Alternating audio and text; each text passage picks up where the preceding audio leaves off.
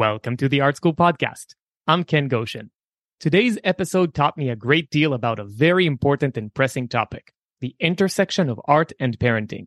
I don't have kids yet, so I invited two special guests to shine a light on this topic. They are Emily Fossum and Hannah Leach, two working artists who are also full-time busy moms. They also happen to be star students of mine who can outperform me with techniques I pretty much invented. We spoke about how to build your own art space, making art as a family, forging art camaraderies, tips for getting and excelling at commission work, how to draw knowledge from museums, the unique beauty of drawing, and more. Hannah and Emily offered lots of generous advice, which I'm sure you'll find both useful and inspiring. Stay tuned. And lastly, as always, this podcast is brought to you by the generosity of my Patreon supporters. If you'd like to support the show and help me produce more of these episodes, please consider becoming a supporter at patreon.com/Ken Goshen. By becoming a supporter, you'll also have access to all my online lessons, which is super affordable and cool, but nothing is cooler than knowing you're supporting the production of free art educational programming that everyone can enjoy. That sounds like something you want to do, and it does. I know it does. Please visit patreon.com/Ken Goshen, and my sincere gratitude in advance. And now I bring you my conversation with Emily and Hannah. So, Emily, Hannah, thank you so much for doing this. Welcome to the show. Thanks for having us. Thank you for having us. So what I think we should do is maybe start with each of you just giving a quick introduction, like tell us who you are and what you do. Then I'm going to give a very short spiel to frame this conversation, and then you two can just take it away. Sounds great. Good. Well, I'm Emily Fossum. I'm a military spouse and mom of two amazing kiddos. And I'm also a portrait artist. And I take classes with Ken and just love anything to do with drawing. And just happy to be here. Yeah. I'm Hannah Leach. I am mom of four, married to an English professor, and love art. Yeah, taking classes from Ken as well. I do portraits and I make hand-bound books. Brilliant. So my framing of the conversation is as such. Basically, I know Hannah and Emily from classes. They are star students and their work is spectacular. And I had the privilege of watching one of your Instagram lives, and it made me realize that I have a very serious blind spot. Let me kind of explain what that is. And essentially, one of the things that I care the most about is how can I provide information for people that will help them improve their craft, improve their painting technique, improve their understanding of painting. But I also understand that I'm not in a situation that's in any way similar to what people are going through in their day-to-day life, because I have the luxury of being a full-time artist. I don't have another job or any other obligations like encroaching on my time. I don't have kids. So I'm basically like in the studio all day, like checking out what paint can do. And you two have blown me away in how you are able to be so devoted to your craft while juggling so many other obligations in your life and producing really spectacular results. So I think in that respect, you two are serious role models for how a person could live their life with having so many competing interests, but managing to achieve, such impressive results in those obligations, right? So basically balancing artistic goals with intrusions on your time is something that I don't have insight into, but I believe our listeners will relate. So please, let's try to unpack that in this conversation and share some of your magic with anybody listening at home right now. Okay. Start us off, Hannah. I think that one thing that Emily and I have connected on a lot is that it feels like sometimes our personal lives are encroaching on this artist time, and how sometimes it feels like it needs to be one or the other, and how we've discovered in our own experiences over time and much practice that that's not the case, that you can balance it and have both. It just might not look like what it looks like for everybody else. Yeah, I feel like we've both had a lot of experience dealing with it in different ways. And there's like this misconception that once you have kids, like your me time is over, or your craft, your hobby is over. But that's not true. And I think there's a lot of ways that not only can they like work together, but you can have some art time, you can have some kid time, and you can have some time of that together. And I think that creates such special, wonderful memories with the kids, and they can be really great and productive times for you as well. So yeah, we've come to a good understanding of like, okay, this is how we're going to balance it out. And it's been a good few years of like, okay, we're getting in a rhythm, we're getting this going. So maybe if you could pull it down to earth for us. Let's say somebody's listening to us and they're saying, okay, I hear it in the abstract that you have a lot of things to do, but also you want to make art and somehow you make it work. And these people are listening to us right now saying like, I don't know how to do this. What would you recommend? Well, several things. First of all, I think something that's really important is having your own space, right? So have a place set up where things are out and ready to go. Things are organized so that when you get that 1 hour where they're playing at a friend's house, or that, 30-minute TV show, you can just, for me, run upstairs and progress your drawing forward or whatever it is you're working on. So like having a space that works for you, I think is a really important thing. So like in this home, I'm lucky enough to have an actual room, and what I do is I keep my art supplies organized and kind of ready to go. So whenever I do have those quick moments of time, I can actually get something done. And I always have to ask myself, okay, what can I do in 5 minutes to progress this project forward? And just be ready to kind of get into that creative mindset fast, because we don't have the luxury of like, let me sit down 20 minutes with my cup of tea and think about what I'm going to do today. No, have a list ready to go. So you just jump in when that moment hits, because you don't know when it's going to hit. Hannah's juggling a baby, like how long are nap times? Sometimes 30 minutes, sometimes 2 hours. You never know what you're going to get. And so making the most of those little moments of time, I think, is one way that you can kind of do that. And it helps to have a space to do that. And I'll let Hannah talk about it as well, but creating your space in a way that makes you feel creative, I think is really important. So like I've surrounded myself with art, and from teachers who've taught me in the past, from other artists who inspire me, projects I'm proud of. And so those kind of help get you in that creative mindset. No, I think that's absolutely right. I think you have to create a space. And I've lived in a few different homes since we've had kids where I've had some kind of an art space, and it looks different every time. Right now, I don't even have a door. We have like a little landing at the top of our stairs, and that was where we could fit a desk and all my supplies. And so I didn't like that at first, but now I'm realizing, you know what? The kids' rooms are right there. They can play and be right next to mom. And I can see them, I can hear them, I can supervise and still get some work done. We've laid down rules. I've got a rug on the floor. They're not allowed to come on the rug. They know that's mom's space, and there's anything that crosses that rug, like, you're not allowed to touch that. Do not touch.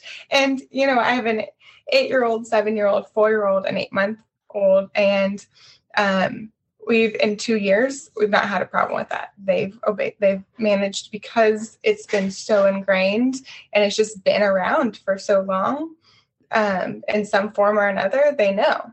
And so I think just creating those habits and creating those boundaries, they understand that. But then at the same time, and I think, Emily, you'll get into this as well, inviting them into that. So when mommy's here and supervising, there's a space for you. There's a chair for you to sit in and a place for you to color or paint and work alongside of me.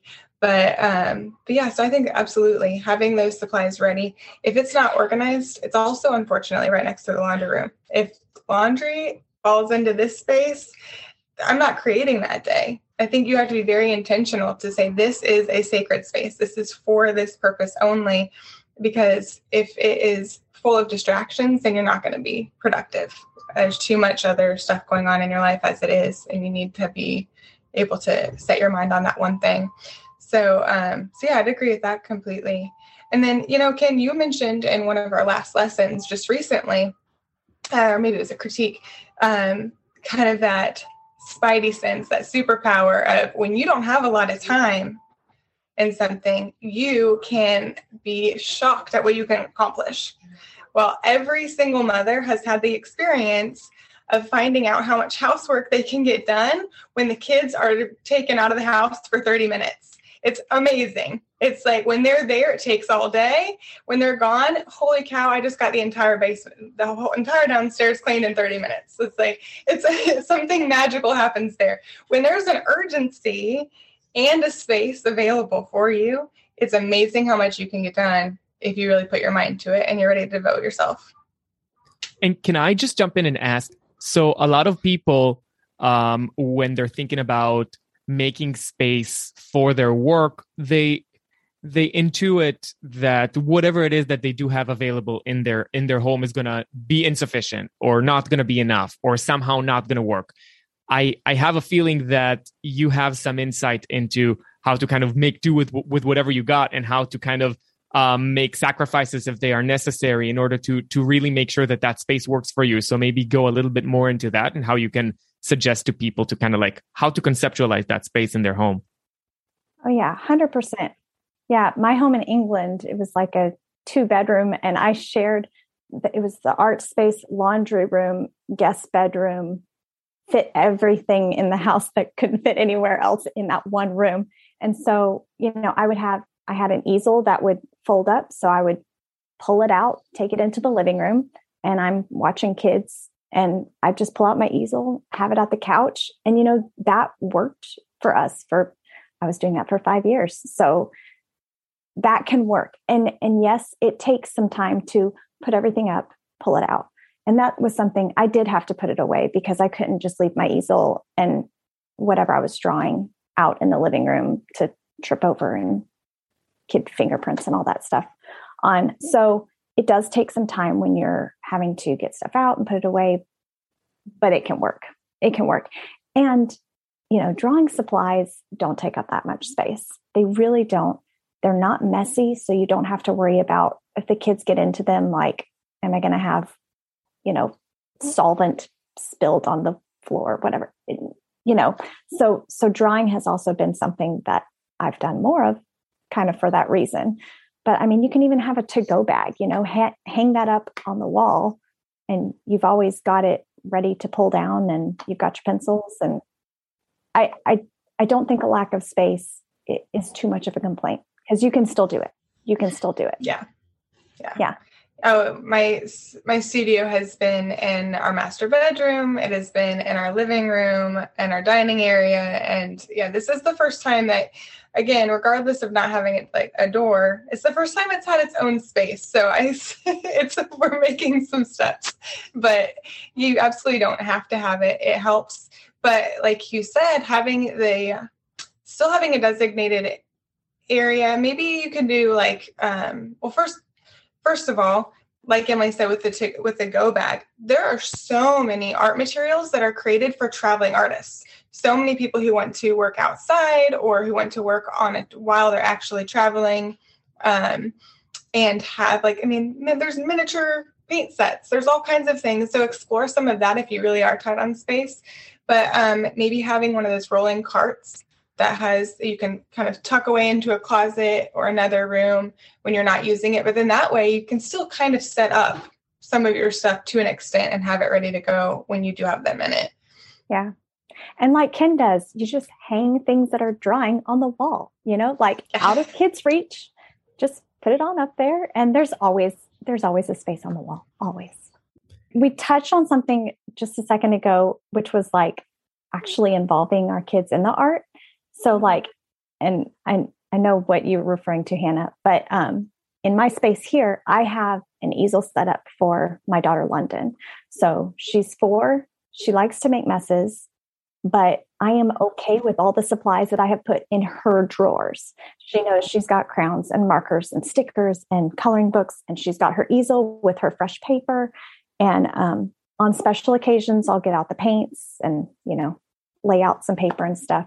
But I think doing that is actually like a really special time with your kids. So you don't always have to like escape to do art, like I can actually get real work done when she's in the room with me, and she enjoys it because she gets to do the same thing that mom's doing.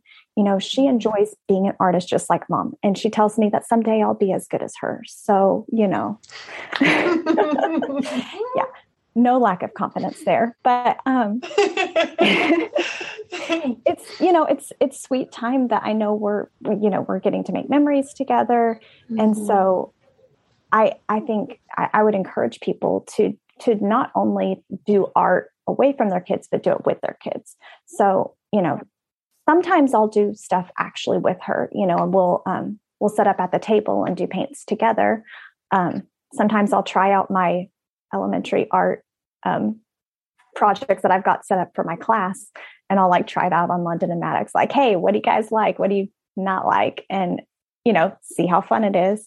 And, so that's been like great time together. And I think it's really important for them to see what I do. First off, I'm not closing the door and working on it away from them, but they can see what mom does standing right next to me. They have an understanding of it. And then hopefully I'm passing on a love of art from a young age, and how special is that? and when my kids ask like, hey, what did you want to be when you were grown up? Like, I wanted to be an artist, guys. Like, I'm actually living my dream. This is pretty awesome. You can too. Like, what do you want to be?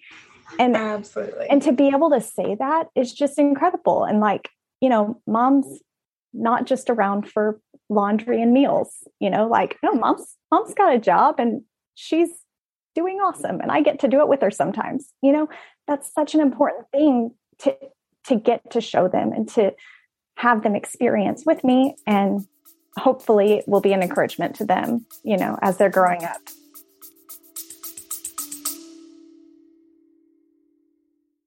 You love listening to podcasts, but have you ever thought about starting your own podcast? Maybe you want to build a brand, grow your business, or are looking for an excuse to talk about your favorite hobby. Whatever your reason for making a podcast, Buzzsprout is the place to start. Since 2009, Buzzsprout has helped over 300,000 people launch their own podcasts. Buzzsprout walks you step by step through the whole process and will give you powerful tools to start, grow, and monetize your podcast. Ready to get started? Click the link in the show notes to get our free step-by-step guide to starting your podcast today. I completely agree. Yeah. My kids have recently been setting up still lifes on their own and drawing them. And they're, again, 7 and 8. And so that is because they've seen it done. They've done it with me, and they've acquired their own appreciation for art. And so even if they don't pursue that long term, I honestly believe that benefits them. It shows them what they're capable of. It teaches them to appreciate beauty. There's so many benefits. And just as far as learning and education goes, the hand-eye coordination and the memorization, as we talk about different artists, so many benefits. And so they're learning beside you. You're helping them grow and develop. And like you said, Emily, they're seeing what you're capable of and what eventually they're capable of, regardless of what field they're pursuing. And we have a similar story too. One of mine loves to tell my husband that mommy got her dream, but you didn't get yours, because my husband wanted to be a baseball player and I wanted to be a mom and an artist. She's like, you got both of the things you wanted and he didn't get so he didn't get to be a professional baseball player, but I got to be a mom and an artist. But yeah, they get to see how cool it is that, like, oh, that is possible and I'm capable. I love also that being an artist is something special, I think, within a career field. It's so beautiful, I think, that we don't have to fit into any box. Like, I get to be a homeschooling mom of 4 and be an artist and participate in stuff at church and befriend our neighbors and like have play dates and go on vacations. And like, there's so many things that I make work and I don't have to fit into this, like, oh, I'm just a stay-at-home mom. And I also don't have to fit into, oh, I have an outside of the house job. Like, there's no specific box or category. As an artist, you get to create, you get to make it your job, your position, your career look how you want it to. So it could mean you leave the house and you have a studio outside of your home all the time. It could, but you get to be the judge of that and decide how it best benefits you and your family. And again, I think that's just really cool that the kids get to see that and be a part of that, seeing that there is no one size fits all. Yeah. And the way you make it happen is you've got to choose what your priorities are, right? So we're not saying that art is a priority over the kids, or that the kids are always a priority either, or our husbands. We have to prioritize and be intentional about all those different areas in our lives. Be intentional to have friends outside of the home. Be intentional to do those play dates, like you said. Like, all of these aspects are really important, and we have to make time to do that. And so that's why it's a juggling act, and it's about being intentional with our time and not just kind of being like, oh, I don't have time to create. Well, did you surf Facebook for a while today? Like, what are you making time for in your life? And you can make time for some of those creative things, even when you think you don't have time, right? So, like, for example, I'll sometimes listen to like Ken's podcast, or I listen to a couple other art ones that are just really helpful on the drive to school, drop off and pick up, because that's time that I'm in the car. I can be doing something with that time, there's different things like that where you might think you're busy, but actually you could still find a way to be involved in the arts, right? You can still find a way to have that creative outlet, even if you're not going to be able to draw that day or paint that day. You can still find ways to stay connected. Hannah and I speak on the phone quite frequently. And that's one way that we can stay connected and, to be able to speak with another artist and share struggles or share a project and be like, hey, what do you see that needs tweaked? And to just have that sense of community. We do that sometimes in the car. We do that sometimes at 2 a.m. You never know. A few times. Absolutely. That's really important and keeps us connected to the arts, right? Oh, yeah, definitely.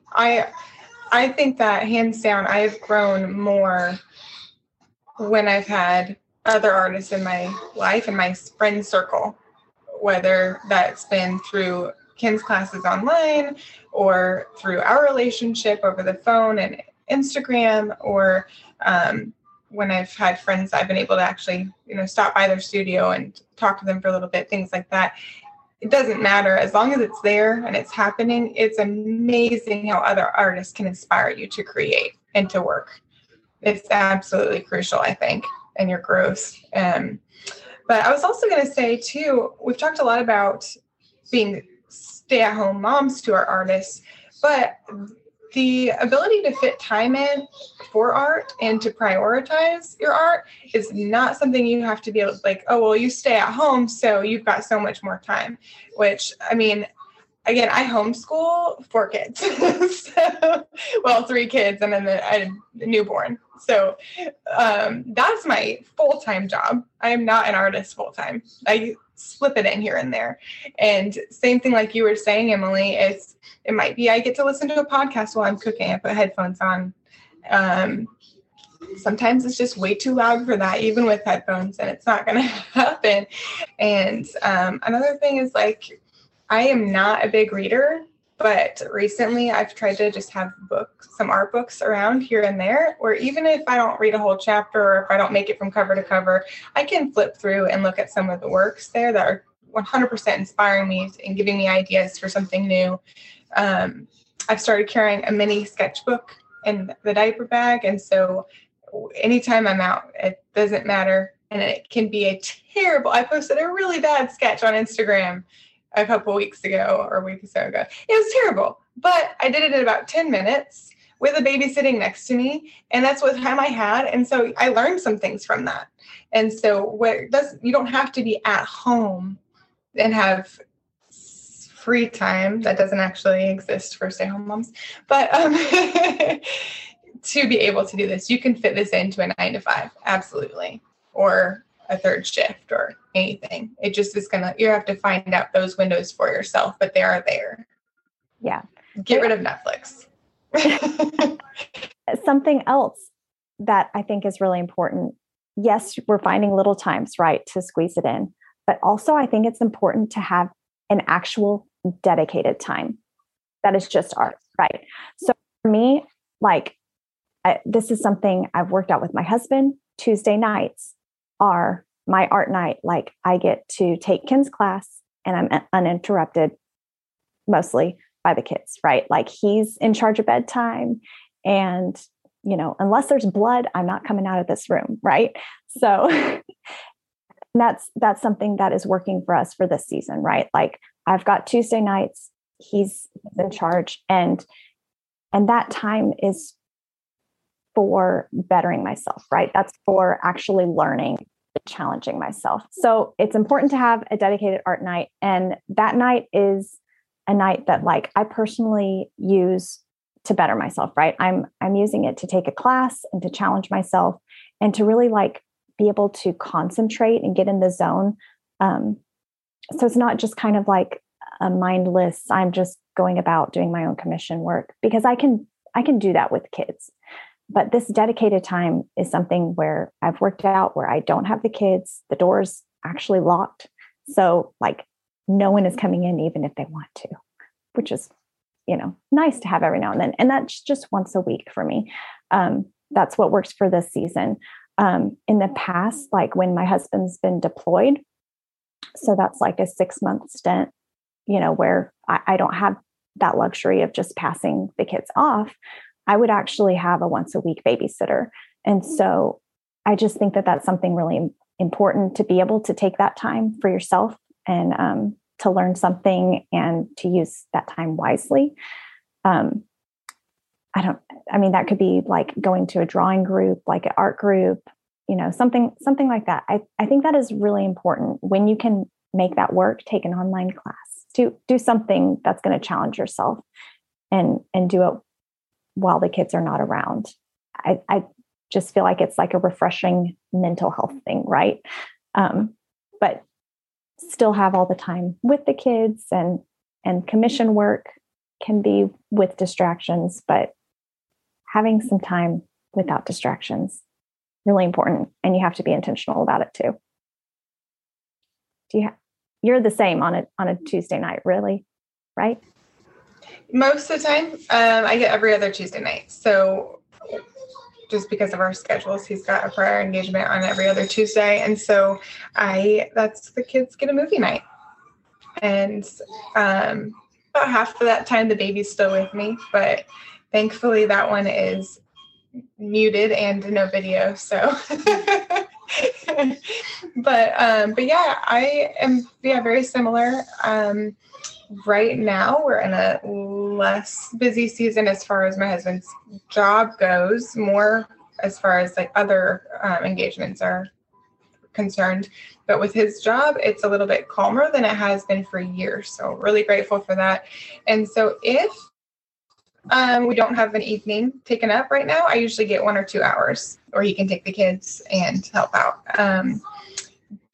But it has been weeks since there's been more than one night that we've had free. So, but yeah, so I'd say like same thing, just prioritizing at least one night, maybe 2 nights a week where it's uninterrupted time.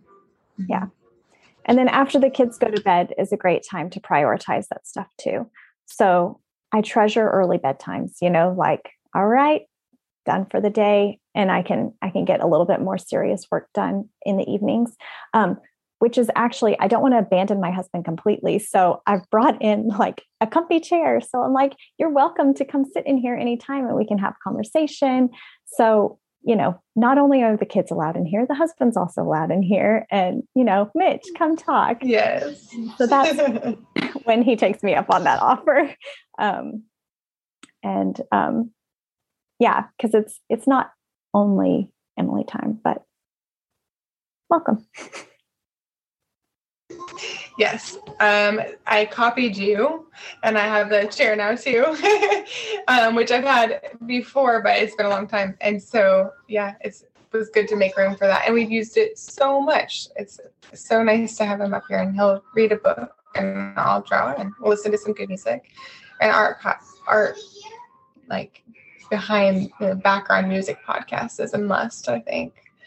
But, I agree. And I mean, and like you said there again, is I welcome you into my studio sometimes and vice versa. And we'll just kind of be there and chit chat a little bit. We'll critique one another. And that time is precious, but doesn't have to be, it has to be dedicated. It doesn't have to be uninterrupted in the same sense that we're referring to, and it's children related. One thing I think I'm getting the hint of is you're talking about the value of being able to call up each other on the phone and talk while you're working, which is, this is something that I used to do a lot and believe in very, very strongly. Part of the reason that I structure my lessons the way that I do, and unlike, most people who teach online, I don't really focus on pre-recorded videos. Like, I want to make sure that I create spaces where people can actually interact, because of the way that I was brought up artistically. I feel like I learned so many of my most valuable lessons from my peers, as well as from my teachers. And you two met Adi. She's my classmate, right? And we're still in touch. And so if I need something critiqued, I know that I can send work to her and to other classmates from my time at painting school, which is 10 years ago. So this is like a very, very important bond to be creating with people who are in similar circumstances. To people listening, I'm assuming most people listening right now don't have this kind of bond. So perhaps describe what that bond is for you, and maybe suggest to people who are looking for this bond, how might they go about creating it, especially since you created it, with, I'm assuming, across state lines, right? So this is like something that is exciting about new possibilities with technologies. And so I think your relationship is just really inspiring. So if you can go a little deeper into that and help other people perhaps achieve what you've gotten.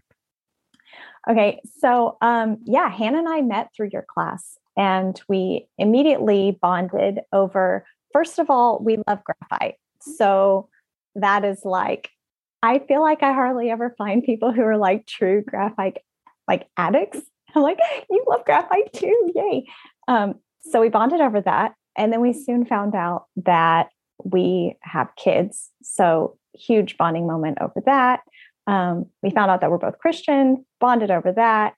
It was just like so many things came up that were like, okay, we're very similar. We should be friends. And here we are talking multiple times a week. And it's just been really great because, we're both in Ken's class together. So we're working on similar projects. And I think our commission styles are also quite similar. So we both do portrait art for people. And we've been able to talk through some of those projects. And it's really great to be able to have someone to bounce ideas off of. And I mean, this started from just online, hi, my name's Emily. I saw you in Ken's class, and it's just formed into a great friendship. But I think that's been an important thing throughout my life, right? I've had that in different times and different places. I still have a friend from college who is also now in Ken's class because I'm a pusher, and I'm like, hey, you're going to love this and you're going to thank me for it. So you have to sign up. And, so now she's also in that.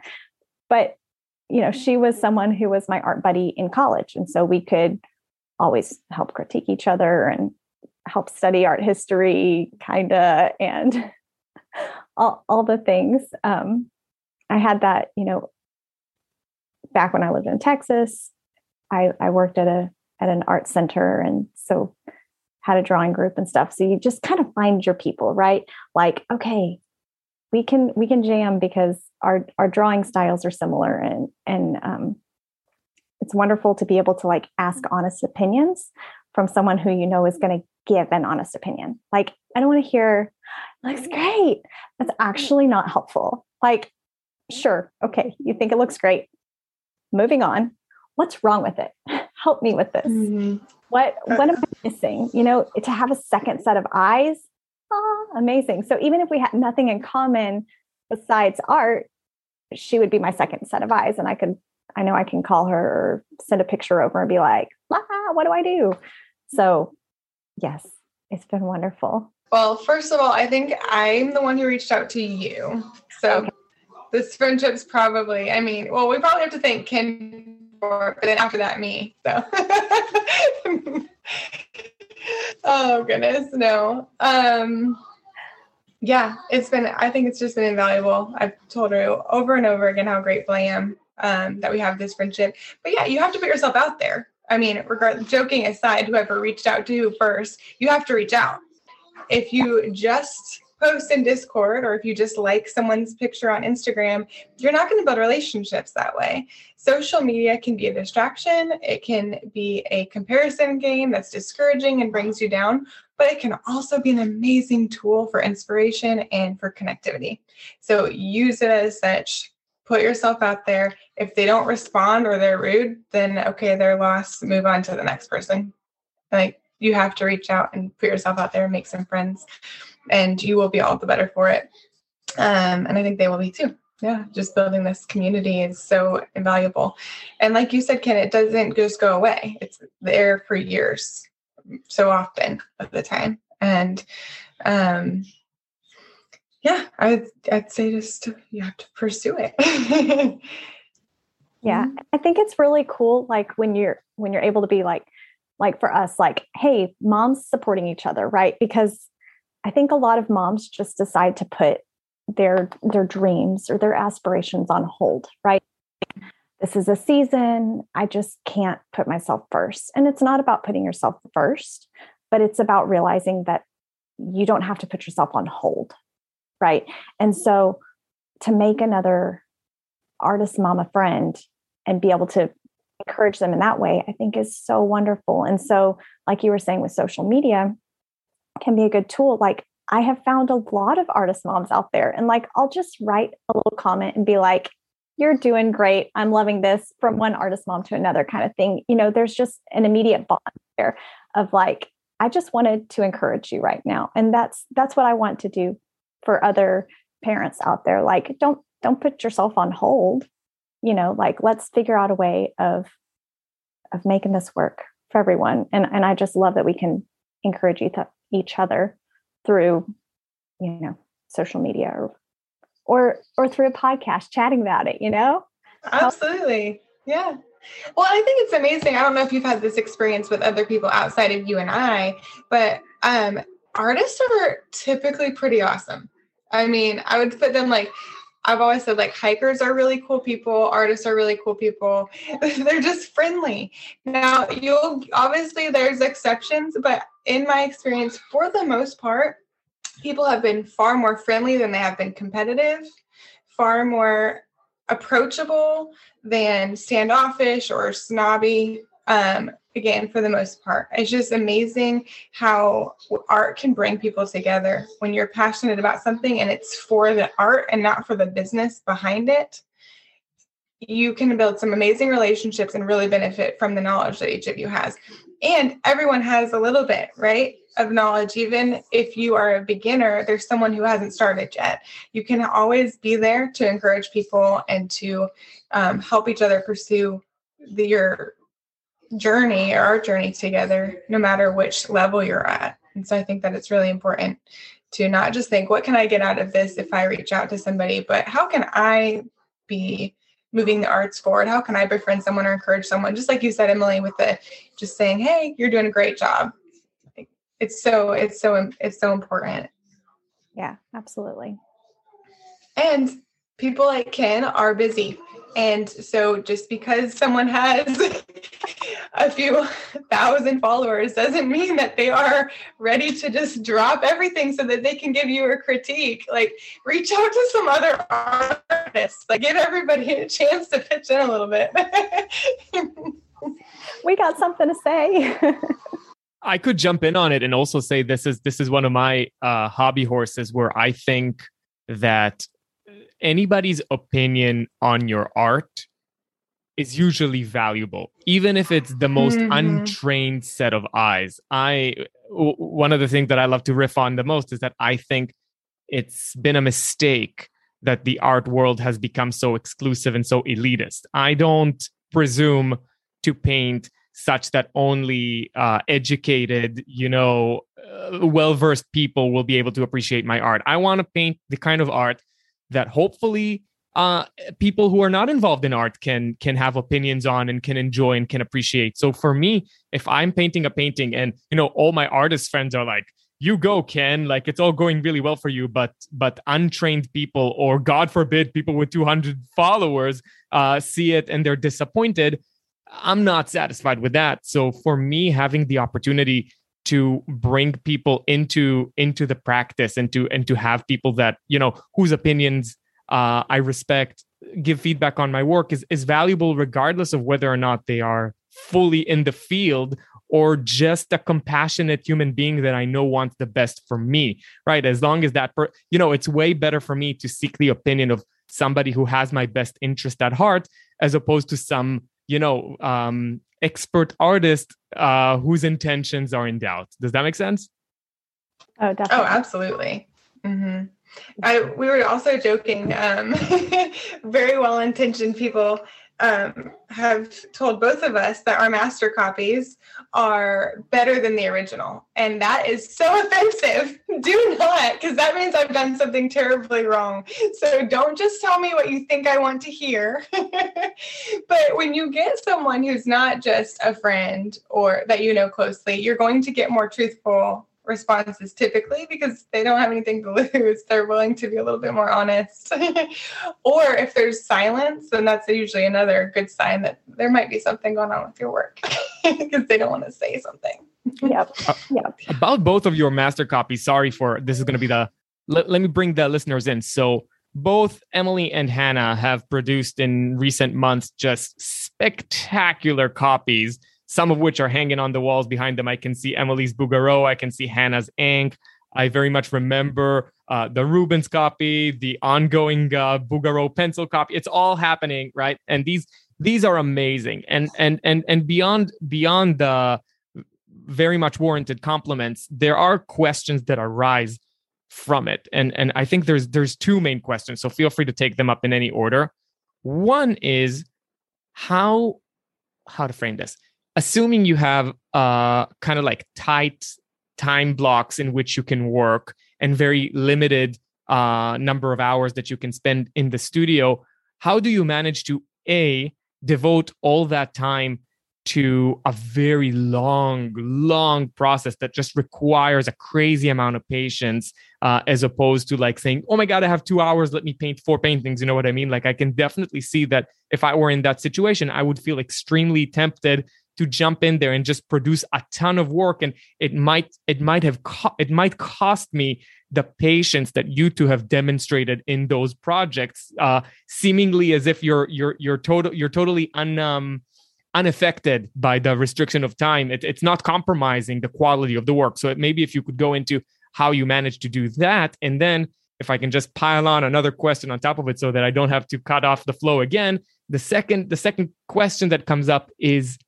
how do you manage to devote any time at all to work that is not quote unquote original, right? This is work that later on, like I'm assuming when I do master copies, which I do a ton of, I don't expect to show them in a gallery. I don't put my name on them. For me, this is like these are exercises that I do because I know they teach me a lot, but I can imagine that if I was under time constraints, I might prioritize things that are more quote unquote me or represent my artistic voice or my artistic style. And I might have felt less inclined to copy the work of the masters. And yet you two managed to prioritize it. And I, of course, very strongly endorse your decision, but I would like you to kind of try to bring listeners into your state of mind and how you manage to make these decisions as opposed to what I imagine are the more intuitive states of mind that people inhabit under these kinds of constraints. So take it away. I've got a lot of thoughts on that. I do too. We can go for a while on this one. So when you were talking about this is a master copy, and so it's not going to be, hung in a gallery and all that stuff, that is absolutely true. But to me, I have to dedicate that time, because when I'm doing work on that master copy, I'm learning, and that learning is going to translate into better commissions. I know that every step that I take in improving that master copy is going to translate in ways that I can then improve other artistic things that I'm doing. So I don't just have one project going at a time. I normally have, 2 or 4, somewhere around there, going. And so I'll make myself work on my commission because, and I have a schedule. I've got a planner, a weekly planner of this is when I need to do this commission. This is when I need to do this one. And so I've got it lined up actually through Christmas now. So, I've got it all scheduled, the ones that I have to get done. But in that time, I make sure not to overbook myself, because I am making time for classwork, because I'm making time to improve my skills. And when I'm improving my skills, I'm getting faster at commissions. I'm getting better at them. I'm able to produce more quality of what my customers want. And I feel better about it. It's almost like when I do a master copy, it's like this cleanse, right? You're just in such a lovely state of mind that I would never want to rush my classwork. Ken has joked with me about my background, which I don't know, I probably spent 7 hours making that thing as black as it is and no little dots, right?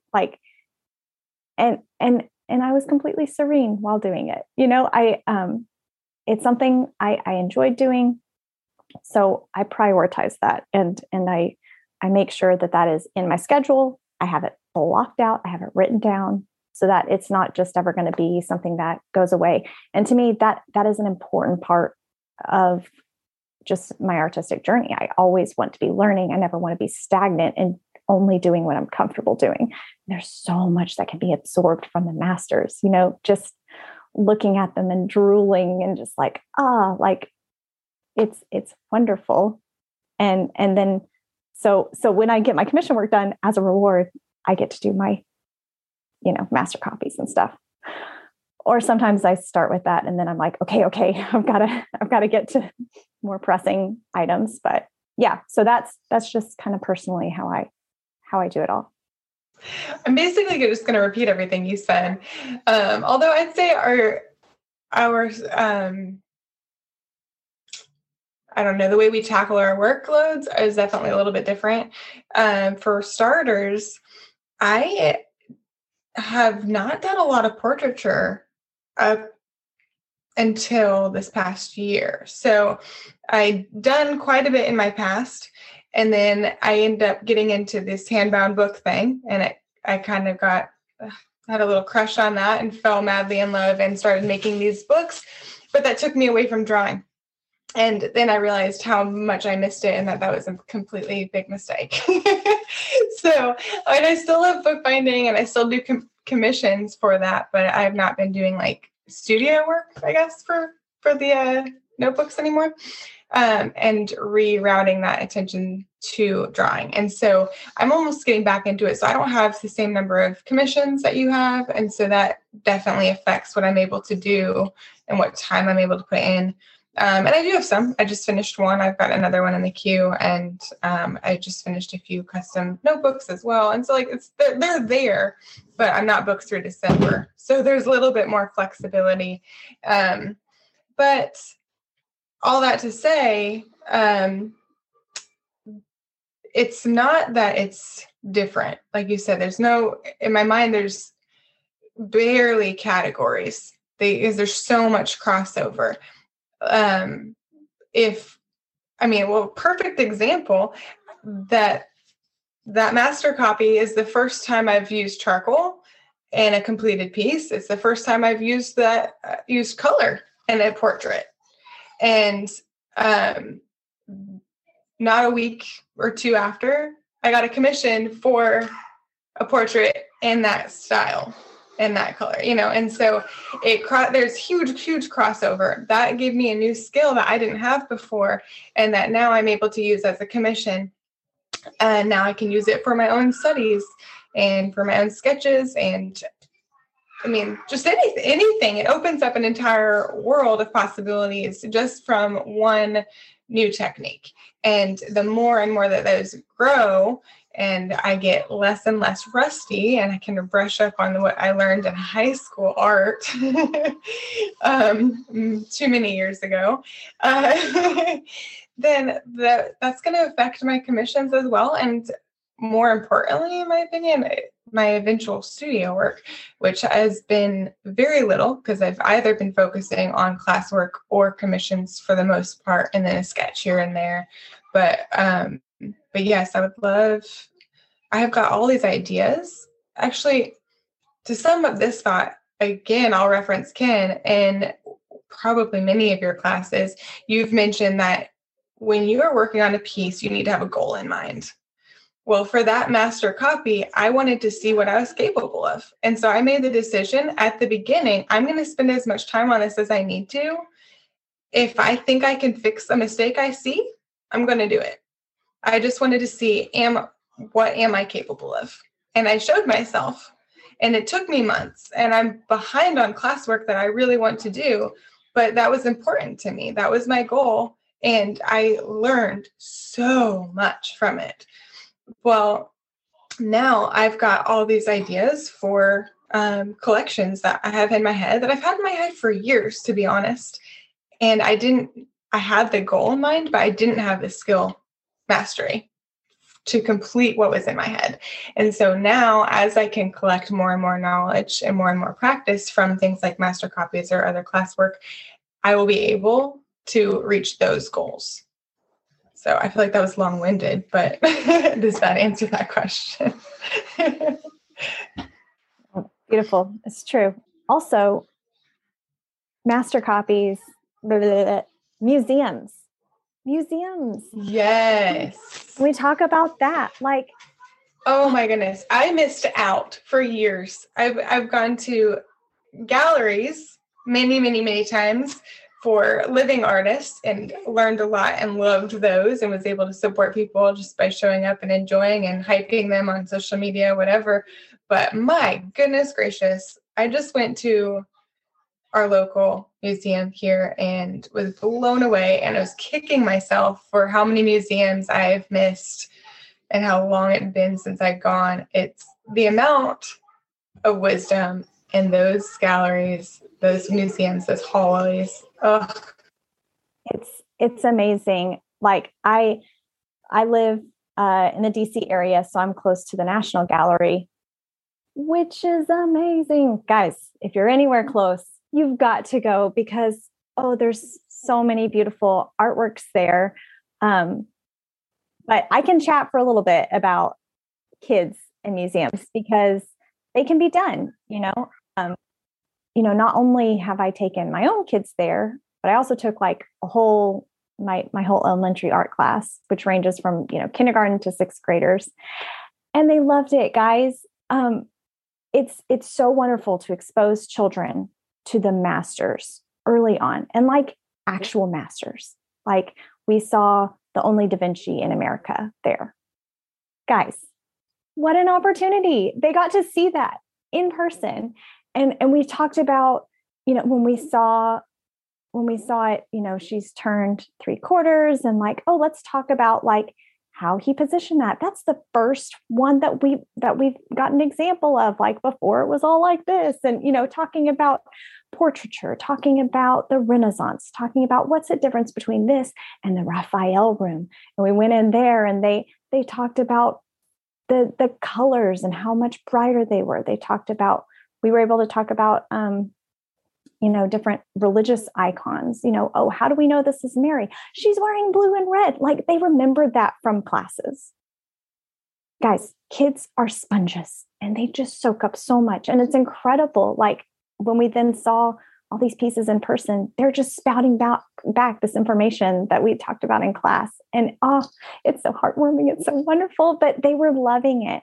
So I just think it's really important. If you are close to any kind of museum, take your kids and see what they're drawn to, right? So if they're old enough, talk with them about, what are the subjects? What do you like about it? What do you not like?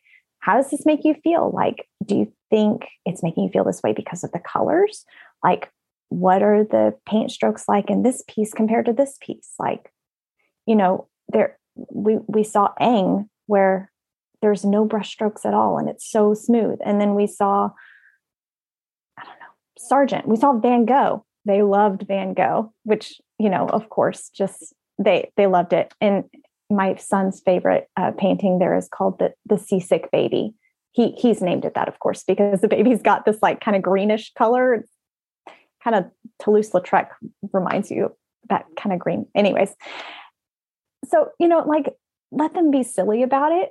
But at the end of the day, like, he was talking about Van Gogh. He remembered that the Seasick Baby was by Van Gogh. And how cool is that? Like, to be speaking about an artist with the kids. So I'm an advocate of go ahead and take them. And like, even my 4-year-old, I took her to the art museum, well, on multiple occasions, but she does great. We bring the sketchbook and she's one of those like, oh, well, if mom's doing it, I want to do it, so she brings her sketchbook, she brings her colors, and we just park it in front of a painting. And she's like good for like 10 minutes. In fact, she wanted to stay longer in a room because she wasn't done with her drawing. And so I'm like walking around to all the different things thinking we need to move on. And she's like, I'm not finished yet. So great. I will continue staring at the Sargent then. Thank you for allowing me this time. So and then she came home talking about it and talking about how fun it was. And anytime I say we're going into DC, she asks if we're going to the art museum. The answer is 90% of the time, yes. Most recently, I took all 4 of mine, but then also there's a young lady that I've been drawing with once a week who's 13, and she's also homeschooled. And so I was able to bring her along, and I just called her mom on a whim and said, hey, does she have time for a field trip today? And it was great because then I had a babysitter too. So I was able to tag team with her. But yeah, so then we had 13, 8, 7, 4, and a newborn, and it was wonderful. It was absolutely amazing. And the 4-year-old ended up on my phone on Netflix by the end of it.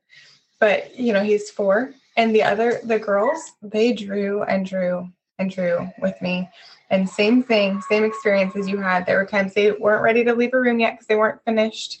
Or can I draw one more, Mom, before we go to the next place? And they were so into it. And they were just completely wowed by the beauty around them. And even if they couldn't remember the names of the artists, they absolutely referenced the pieces for weeks later. And I saw it in their they have sketchbooks. We actually call them sugar books. Fun little fact, because of Rebecca Sugar and her contribution to Steven Universe and anime, or not anime, cartoon, I guess it's illustration, but they love. And we've talked about how beautiful and wonderful it is to have your own sketchbook. And so they each have their own books that they draw in regularly every night before bed. And they brought them to the museum, and it's great. It's absolutely great to see they're again, like their own critiques of those art pieces. Like you pointed out, what great analytical thinking. They're learning to think for themselves and to view their world around them and through their own lens and be able to communicate what they see and how they feel. Amazing things to support their learning and their growth. It's so beneficial. We kind of jumped into this conversation about museum, and then all three of us are like nodding. Yeah, museums are awesome. But believe it or not, sometimes I would talk to people, even art enthusiasts or even artists, who are like, I don't know if I enjoy museums. I go in there and it kind of makes me feel bad about myself because I see all these great things and I don't know how to do that. And so it just almost brings them like a flavor of self-awareness that is counterproductive to their creativity. I'm wondering if you have anything to say to the people who are like, why are these nerds geeking out about museums? Like, I don't get why you would spend a day that way. Perhaps walk us through that. Oh, well, first of all, I think it was maybe an artist. I don't remember who at this point, but someone said, have no fear of perfection. You'll never reach it. So let's just start off with that. Like, don't try to be the people in that museum. Separate that.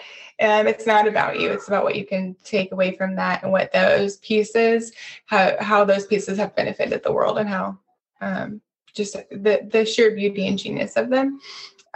Enjoy it. Enjoy that. And then let it absolutely inspire you and push you and make you want to do better. But it in no way reflects is a reflection on your own limitations. They are their art pieces and you have your own art pieces. So I would start with that. and I can understand that sentiment when it's like, the more you know, the more you realize how much you don't measure up, right? So when you're going into a museum, you're like learning how much of a gap there is. Like, that is true. But rather than viewing it as this like unattainable gap, which it is, look at things that you can identify and you can bring into your own work, right? Like, how did he handle this compositionally? Oh, what color did they use to capture this sunset? Oh, I saw that in nature and I was curious how to put that on a canvas. Let it inspire you. Go into it and, it's kind of like shopping, right? Like, what can I take from this master? What can I take from this master? How can I apply that to my own work, right? You can be encouraged by that. Like, you don't have to sit there and go, well, I can't paint like Raphael. Like, probably not. That's okay. What can you do like him? What can you be inspired by and bring into your own work, right? So I like to think of the different things I can shop around and say, oh, I like this. I like this. I love this composition, these colors, and it jogs my mind on things that we've talked about in class, right? Like, Ken will bring something up. He'll show some kind of a master copy or a master work. And while we're doing our master copies or something, and teach us some new term. And then I'm like, I go into the museum and I'm seeing it over and over and over and over. I'm like, oh my goodness, like, this is so exciting. And so it brings out the nerd in me. Like, oh, I learned something in class and now I'm seeing it in person. And it just makes my heart happy. So yeah, I'm encouraged by a museum trip. There's so much to be learned and to gain and just inspiration.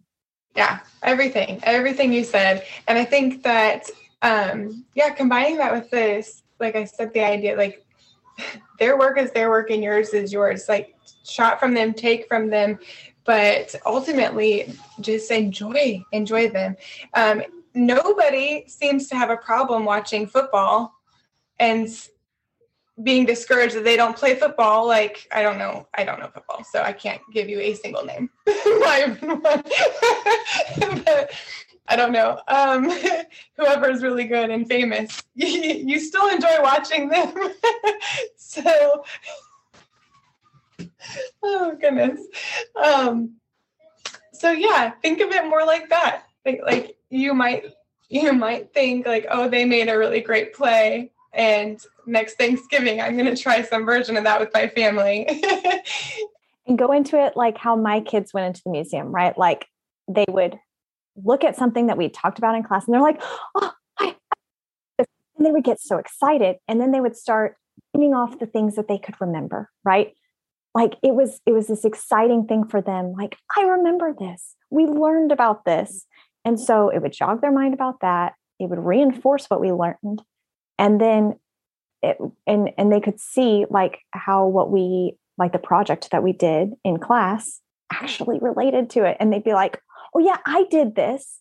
Like, with Van Gogh, we did an oil pastel project, right? And we copied his strokes. We had to do it in the motion that his fields, we talked about, oh, it looks like the wind is blowing the grass. Like, can you make it look like the wind is blowing your grass? Like how did he do that? How did he do that? With the strokes. Okay. Yeah. And did he just use one color? Did he use multiple colors? And so they're talking about like, we did this, we could do this. We did those strokes. We made it look like this. And how encouraging, is that? Like, just think of it as like the kids did. Like, they were so excited. Hey, we did this too. But then at the end of the day, they were able to see how the master did it and learn even more from that. So I think it's just an all around good experience for everybody. So one thing I'm positive a few listeners are thinking right now is going back to an earlier topic that you two brought up. Both of you are talking about commissions. And a lot of people are hearing this and saying, how are they getting those commissions? I want to be getting commissions. What's your secret?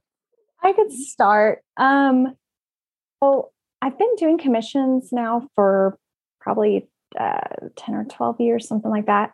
But really seriously building it up the past, I don't know, 4, 5-ish. And letting it be known that you're an artist is the first thing there. Letting it be known that it's not just a hobby. That's an important thing too. Like when people are like, oh, what a fun hobby. I know they do it with the best intentions, but like you can correct them and be like, actually, it's like a job, I'm taking it very seriously and letting them know that it is a serious occupation. It's not just something you do for fun, even though it is fun.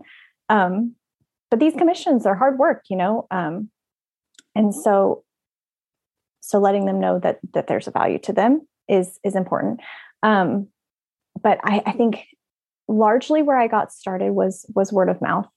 And, being in the military community, we do have a tight knit community. And so, one person gets a commission, then someone else in the squadron is like, well, I want you to draw my kids. All right, pay me, I will. And, and it goes on and on from there. And, so now, maybe it's 50% of the time someone I know or a friend of a friend. And then, but as my business has grown, I've put together a website. So I do think that that's important to have, as a resource when people are contacting you, to be able to send them to a website that's professional, that has examples of your work. It has a price list, so it's just really clear. I would get so many vague messages of just like, hey, can you draw this and how much would it be? Without dimensions, charcoal or pencil, how many subjects, all the questions. So for me, it was really helpful to have a website and just be like, here, go to my website, become familiarized with it. And then let me know if you have any questions, so that I wasn't having to answer and ask so many questions. So I do think having a website is an important thing. And just this past year, I've started trying to build up my Instagram more, just to get new clients. And I think that is responsible for how I've gotten more than just the people in my immediate community who are contacting me for commissions and stuff. I think social media has quite a bit to do with that. Which, on that note, this is a slight tangent, but I don't want my kids to feel like they're second to my phone, right? So I do try to do Instagram time either at night or when they're at school, right? So, and my way of doing that is I can plan posts in advance.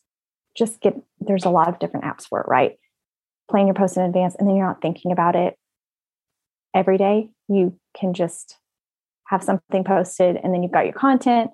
And for me, that's directly proportionate to the number of people who are contacting me for commissions, right? They see what you can do, and then they're like, oh, hey, I just remembered Emily posted that thing. So now I'm going to like message her because that was cool. And I want her to do that for my kids, or do a sonogram, or whatever it is that they're wanting me to do. That's a good reminder for them to go ahead and message Emily, right? You know, when they're seeing those things pop up. So, but at the same time, I'm trying not to do that and let that take away time from the kids. I don't know. I think, Hannah, are you the same way with kind of trying not to? I try with them being home the whole day and homeschool. It feels a little bit more difficult sometimes, but I do try. I'm obviously not teaching while on my phone. Mm-hmm. So we do, we'll do a break between each subject usually, where they get a quick recess or, playtime. And that's usually when I can sneak in, like check my messages or my email, or post something to Instagram if I need to, things like that. But yeah, as far as commissions go, usually, word of mouth at the beginning there. I think what you said, I would not have thought of that, but absolutely just telling people you're an artist. I was so shy of that when I first started out, so embarrassed, even almost felt like I was bragging or trying to promote myself, which I guess I was, but in a negative way. And I just saw that so negatively. I don't know. It was very uncomfortable for me. And you have to get past that. Absolutely. Be willing to promote yourself. It's still uncomfortable, but if someone's like, oh, I'd love to see your work sometime, show them your work.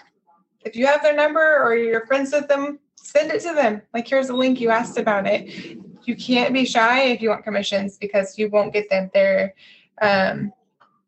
You've got to put yourself out there once again, just like with friendships. It's within the art community. Another thing I would say is, outside of word of mouth and even outside of Instagram, with my notebooks, I've done quite a few markets, and I've not yet done that with my drawings, but I would love to get to that point where I've got enough studio work that I can.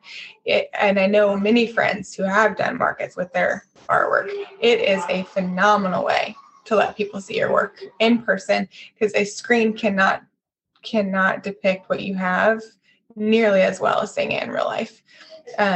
So if you have an opportunity for a farmer's market or a Christmas festival or fair or anything like that a local shop is putting on, and you have enough work to fill a small table, take that opportunity. You meet some amazing artists, and your community will grow. Your client base will grow. You'll learn a lot of things, and it's so much fun.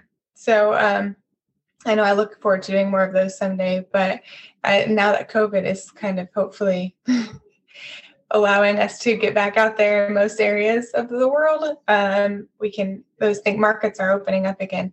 Such a valuable resource. And even if you only do 1 or 2 a year, again, just the amount of foot traffic that you're getting, you have so many new followers and potential friendships, potential customers, just from a few hours of work on one Saturday. That's awesome. Another thing I want to add to the word of mouth commissions is, once you do one commission, when you get a commission, right? Even if it's not a subject that you love, do it to the best of your ability. Do it standard. Don't just check the box. I'm sure they'll be happy enough with it.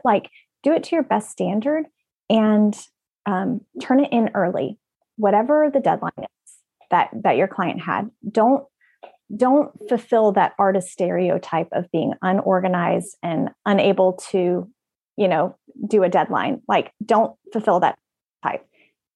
Get it turned in early, and they will have high praise to say about your work, first of all, because you've done it to the best of your ability, and they'll let people know that you're good to work with, right? They're not just going to keep it in their house and be quiet about it, because they're going to be so excited to share it with their friends and neighbors. They're going to post it on their Instagram. They're going to tell people, oh yeah, she's great to work with. She'll get it done for you. When do you need it done by? She'll let you know if she can get it done in time. And if you can't get it done in time, do not say that you can. Do not promise that, and put yourself in a pickle, put that pressure Absolutely. or you're staying up till 2 a.m. every for a week just to get this done, have complete burnout and like forget your other life. Like you just need to be honest and be like, hey, actually, I could give you a gift card that says it's coming at whatever date so that you have something physical to open up, but I cannot have this done in that amount of time. Just be honest about it. Also, please learn from my mistakes. Not everyone gets a discount. Just because you worked out next to them at the gym, they do not get 50% off or 25% off or no, you don't. No, you charge what you charge unless it's like your mom. Like, and if they don't want to pay it and it's not some charitable event, then you know what? You can spend that time growing your talent by doing classwork from Ken. Yes, exactly. And I find that's another way of why it's important to have a website because it's got prices listed. And so they see, like, no, this is the price. Okay. So I want to jump in with something.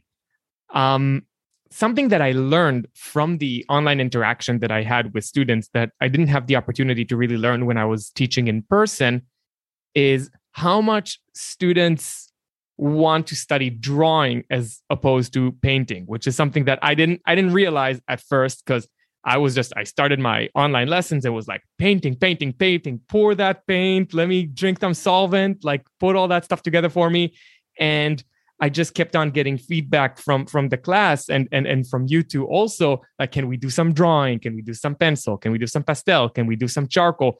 And I have learned to understand the value of drawing, especially for people who are having to juggle multiple things at once. So perhaps tell everybody the value of drawing, especially for people living in the modern environment under modern circumstances. And also go into the fact that, I mean, both of you are doing drawings professionally. Those commissions that you're talking about are mostly drawings, right? Well, I've just always loved drawing. Like from day one, 3-year-old Emily loved drawing. And now 34-year-old Emily loves drawing as well. I think it's something that, there's just always something to learn. And it's even when you're a beginner, right? There's so much to learn from drawing.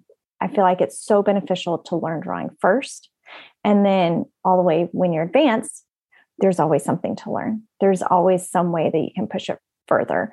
That's, I think one of the reasons why Hannah and I went so far with the master copies, right? Because there was still more that we wanted to learn. And even with drawing, it gave us the opportunity to learn a new technique. So these were, the 4-color drawings. So we used black, white, red, and yellow. And the color range that gave us was incredible, right? And that's all drawing. So I think it's just incredible how much you can achieve through dry media.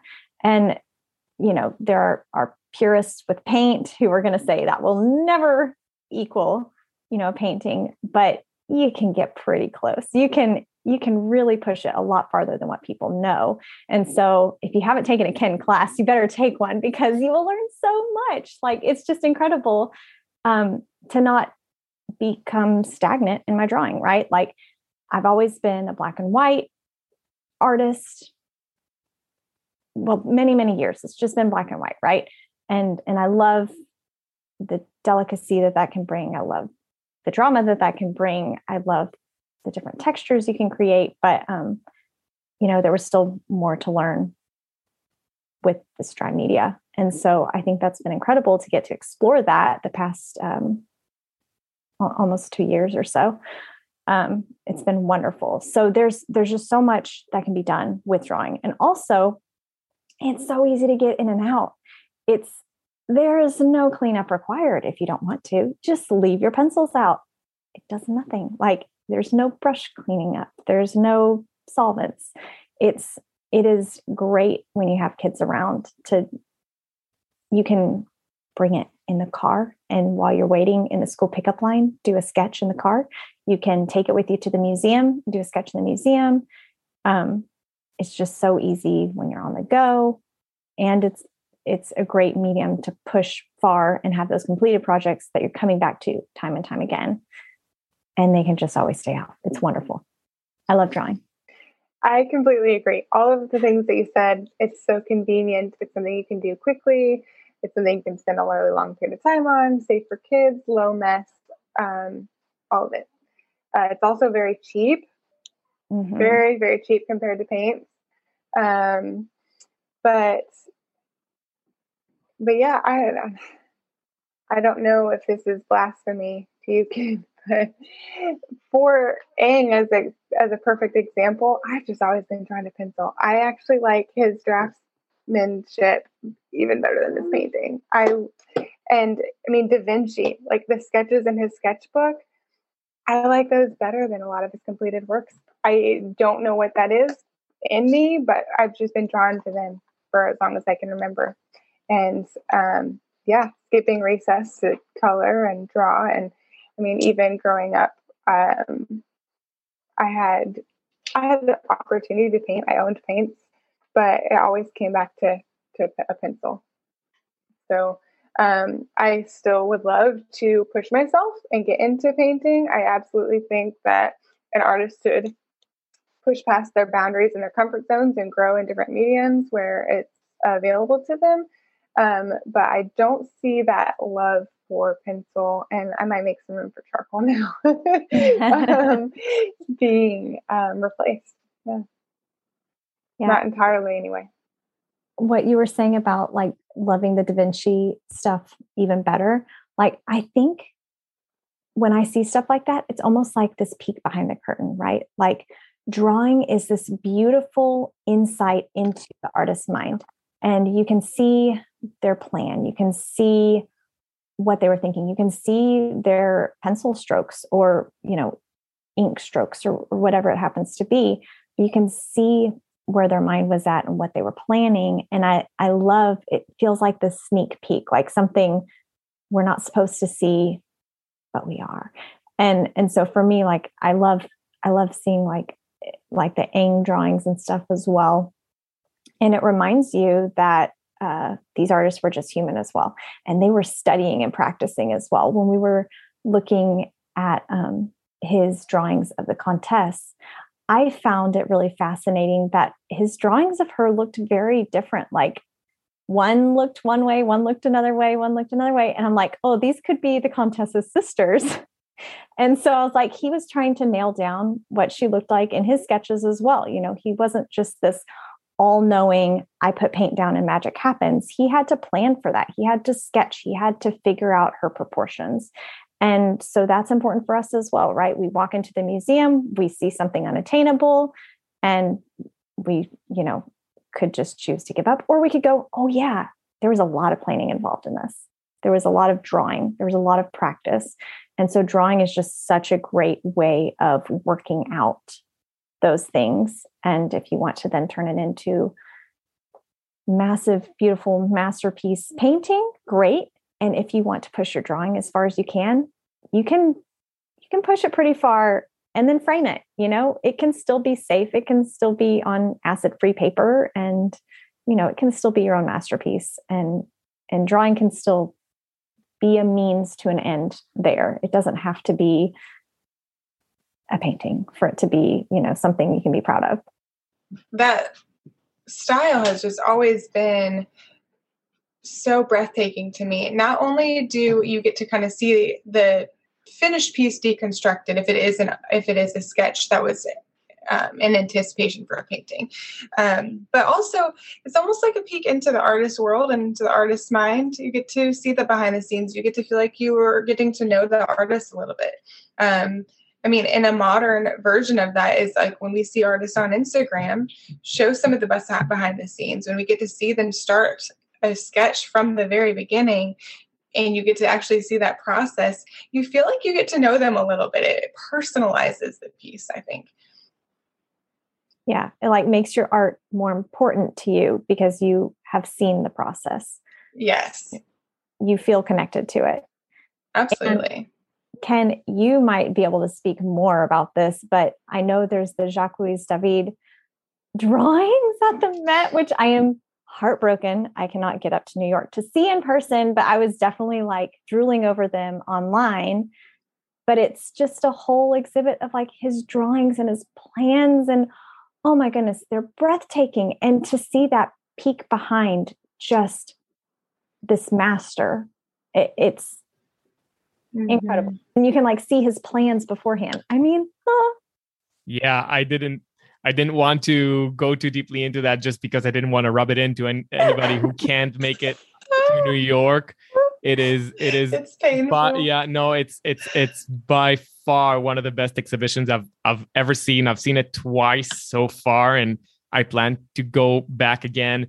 And I just, I'm still collecting my thoughts on that exhibition, but you can be sure that I'm going to be monologuing on it in the near future because it is absolutely breathtaking.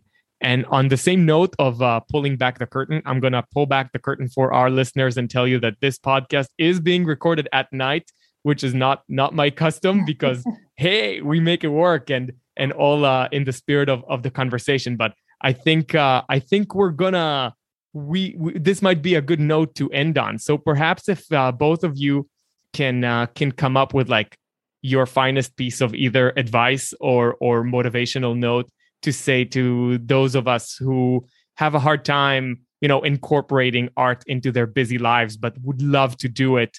What do we say to these people before we wrap up? You make time for what you love. It's just that's seen over and over again. You make time for what you love. And so look at your life. And if you love art, you can do it. You can do it. And it is not always going to look like what it looks like on Instagram or Pinterest, but enjoy it. Art is beautiful and it can better your everyday and feed your soul in ways you can't imagine if you'll let it. When you're busy, you just have to be more intentional about what you do at that time and how you spend it. And it doesn't have to be art or kids or family or friends. It can be both. And I think kind of looking at the way that just looking how your life is, right? Figure out ways of making them work together and figure out ways that you can carve out those moments of time and just be really intentional about it. When you've got a spare even 5 minutes, what could I do to further me along, right?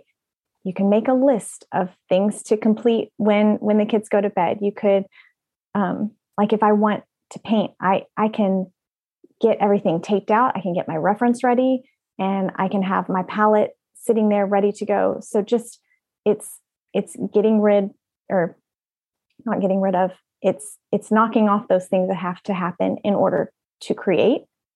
Just be really intentional about what can I do in these little moments to help me get to a place where I can create, right? Don't waste those moments. You can fit it in and it's wonderful when you do. And if you are a parent, remember that like those kids are the best masterpiece you're going to have.